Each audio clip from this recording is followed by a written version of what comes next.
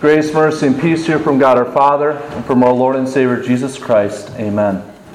The Word of God for our meditation this morning comes from Matthew chapter 15, verses 21 through 28. Then Jesus went out from there and departed to the region of Tyre and Sidon. And behold, a woman of Canaan came up from that region and cried out to him, saying, "Have mercy on me, O Lord, Son of David. My daughter is severely demon-possessed." But he answered her not a word. And his disciples came and urged him, saying, "Send her away, for she cries after us." But he answered and said, "I was not sent except to the lost sheep of the house of Israel." Then she came and worshipped him, saying, "Lord, help me." But he answered and said, "It is not good to take the children's bread and throw it to the little dogs." She said, "Yes, Lord. Yet even the little dogs eat the crumbs which fall from their master's table." Then Jesus answered and said to her, "O woman, great is your faith. Let it be to you as you desire." And her daughter was healed from that very hour. So far, God's holy word. Desperate times call for desperate measures. That's a saying, isn't it? When luck seems to be going against you and all your plans and backup plans have failed, you become desperate. It might lead you to do desperate things. Most often, this desperation rears its head in life and death situations. That was the case for Aaron Ralston. In 2003, Aaron was hiking in Buelljon Canyon in Utah when he accidentally dislodged a boulder and it pinned his arm against the wall of the canyon. There he hung for 5 days. He did not tell anyone about his hiking plans, so there were no rescue crews coming after him. In an act of desperation, Aaron broke his own arm and proceeded to amputate it in order to free himself from the boulder. He propelled himself the rest of the way down the canyon and proceeded to walk 6 miles before he was found by a family on vacation. In a desperate situation, Aaron went to desperate measures in order to survive. Survival is built into human nature. When hard-pressed, human beings will do just about anything they can in order to survive. What about for the Christian? When do desperate times result in desperate measures being taken, and what are those desperate measures? For the woman in our text this morning, it was her daughter being severely possessed by a demon. She went through desperate measures in order to find help and healing for her daughter. She desperately sought out for the one person who could help her, and desperately held on to him in faith until he gave her what she was asking for. What this woman did is an example for all Christians every day of our lives. In the same way that she clung to Jesus in faith, so also we, with a desperate faith, cling to a desperate Savior, to our Savior who is desperate to save us. Now, prior to meeting this woman, Jesus was in the land of Galilee when scribes and Pharisees came up from Jerusalem to confront Jesus and argue with him. The scribes and Pharisees accused his disciples of defiling the law of God because they did not wash their hands before they ate. Now, you will not find a commandment in the Bible that says, "Thou shalt wash your hands before you eat." This was a tradition that was conjured up by the elders. Now, it's not a bad thing to do, but they made it equivalent to God's law, and that was wrong for them to do. This hand washing became a form of works righteousness. And so Jesus refuted their accusations, and he pointed out to the scribes and Pharisees and to his disciples that though they appeared holy to the people around them, they were sinners just like the rest of the people. Man is defiled because the sins of the heart are what defile a person and make them unholy. After this heated exchange, Jesus felt the need to go away from the crowds for a while. So he goes up to the land of Syrophoenicia. He wanted to get away so he can teach his disciples. So he went to an area that still had Canaanites living there and no Jews were present. The idea was that there wouldn't be anyone up there that knew who he was, and the crowds wouldn't be present. And this is where we meet this Canaanite woman in her first act of desperation. We are not told how she heard that Jesus was in the area, especially because he came here in order to not be found. And yet, upon hearing about Jesus' presence, she sought him out. Now put yourselves in her shoes for a moment. Your daughter is possessed by a demon.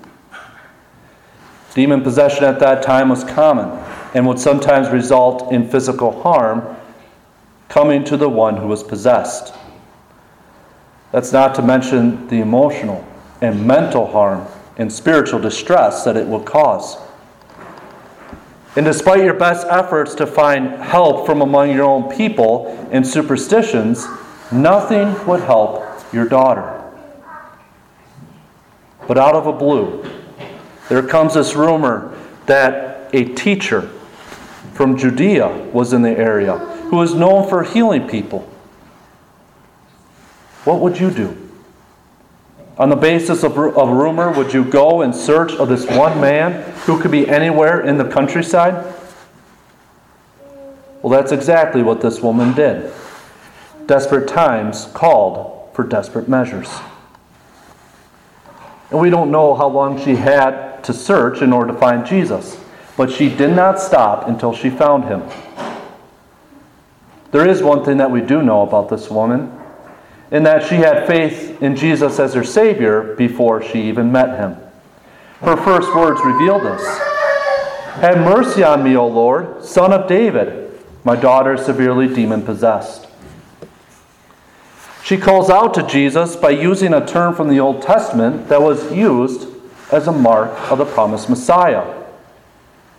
She was not simply a pagan Canaanite woman that figured she would find this random healer to help her daughter. No, she came to Jesus with a desperate faith. She had nothing left. She had nothing to give. And all she could do is ask her Savior for help on the basis of his mercy. And that takes faith. Do you ever find yourself bargaining with God in your prayers? Lord, I will give up this vice if you help me overcome this obstacle in my life. Or, God, I promise to go to church more if you give me success, money, family, etc., etc. That's not how God works. God does not want you to come to him like he is the owner of a pawn shop that can be bartered with. You and I have nothing whatsoever to offer him. By nature, you, me, and that Canaanite woman are all the same. In the same way that Aaron's arm was pinned to the wall of that canyon and he hung there helpless, so also God's law pins us down according to our sins. Our failure to fear, love, and trust in God above all things. Our failure to do good to our neighbors and those who hate us. Our failure to do anything pleasing in God's sight puts us in this desperate situation. So what can you do? The same thing that this Canaanite woman did. In desperate times, call out in desperate faith. This faith is not desperate in the sense that it has no hope. The faith that you and I have and the faith that this woman had recognizes the impossible situation that you and I are in, and that your only hope for life is found in the mercy of God. A desperate faith relies completely on God's mercy. It takes all baggage, all weight of distress, and it puts it on the Lord and says, Lord, Son of David, have mercy on me. And God does have mercy. It may not appear like it in the case of this woman's request, at least not right away. But he answered her not a word, and his disciples came and urged him, saying, Send her away, for she cries out after us. But he answered and said, I was not sent except to the lost sheep of the house of Israel. Then she came and worshipped him, saying, Lord, help me. But he answered and said, It is not good to take the children's bread and throw it to the little dogs. First, he completely ignores her, and then he compares her to a little dog. That's mercy? Well, believe it or not, Jesus is not dismissing this woman's request. He is testing her faith. His mission on this earth was first to reach his own people, the Jews.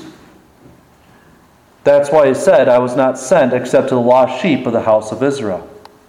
This did not exclude Gentiles or non-Jews from receiving his help. Jesus healed the Roman centurion's servant, after all.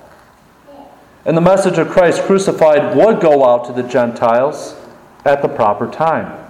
He says in John 12:32, And I, when I am lifted up from the earth, will draw all people to myself.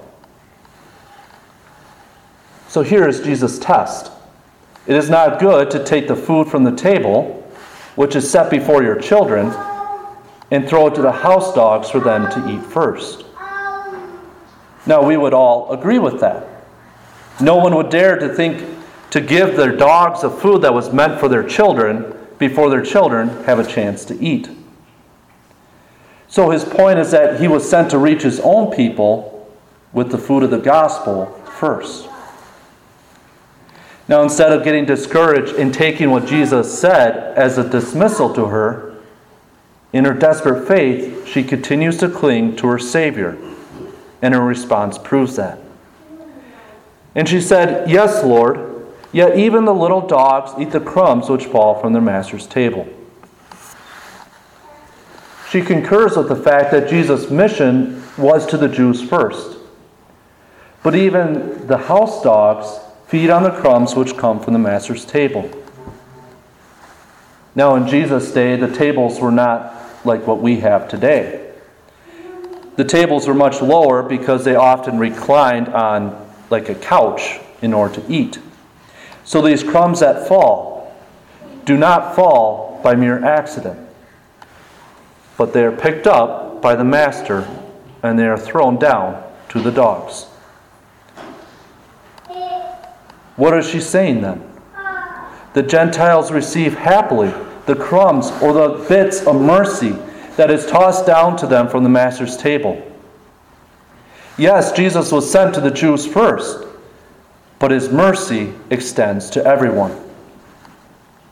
That is what the woman clung on to.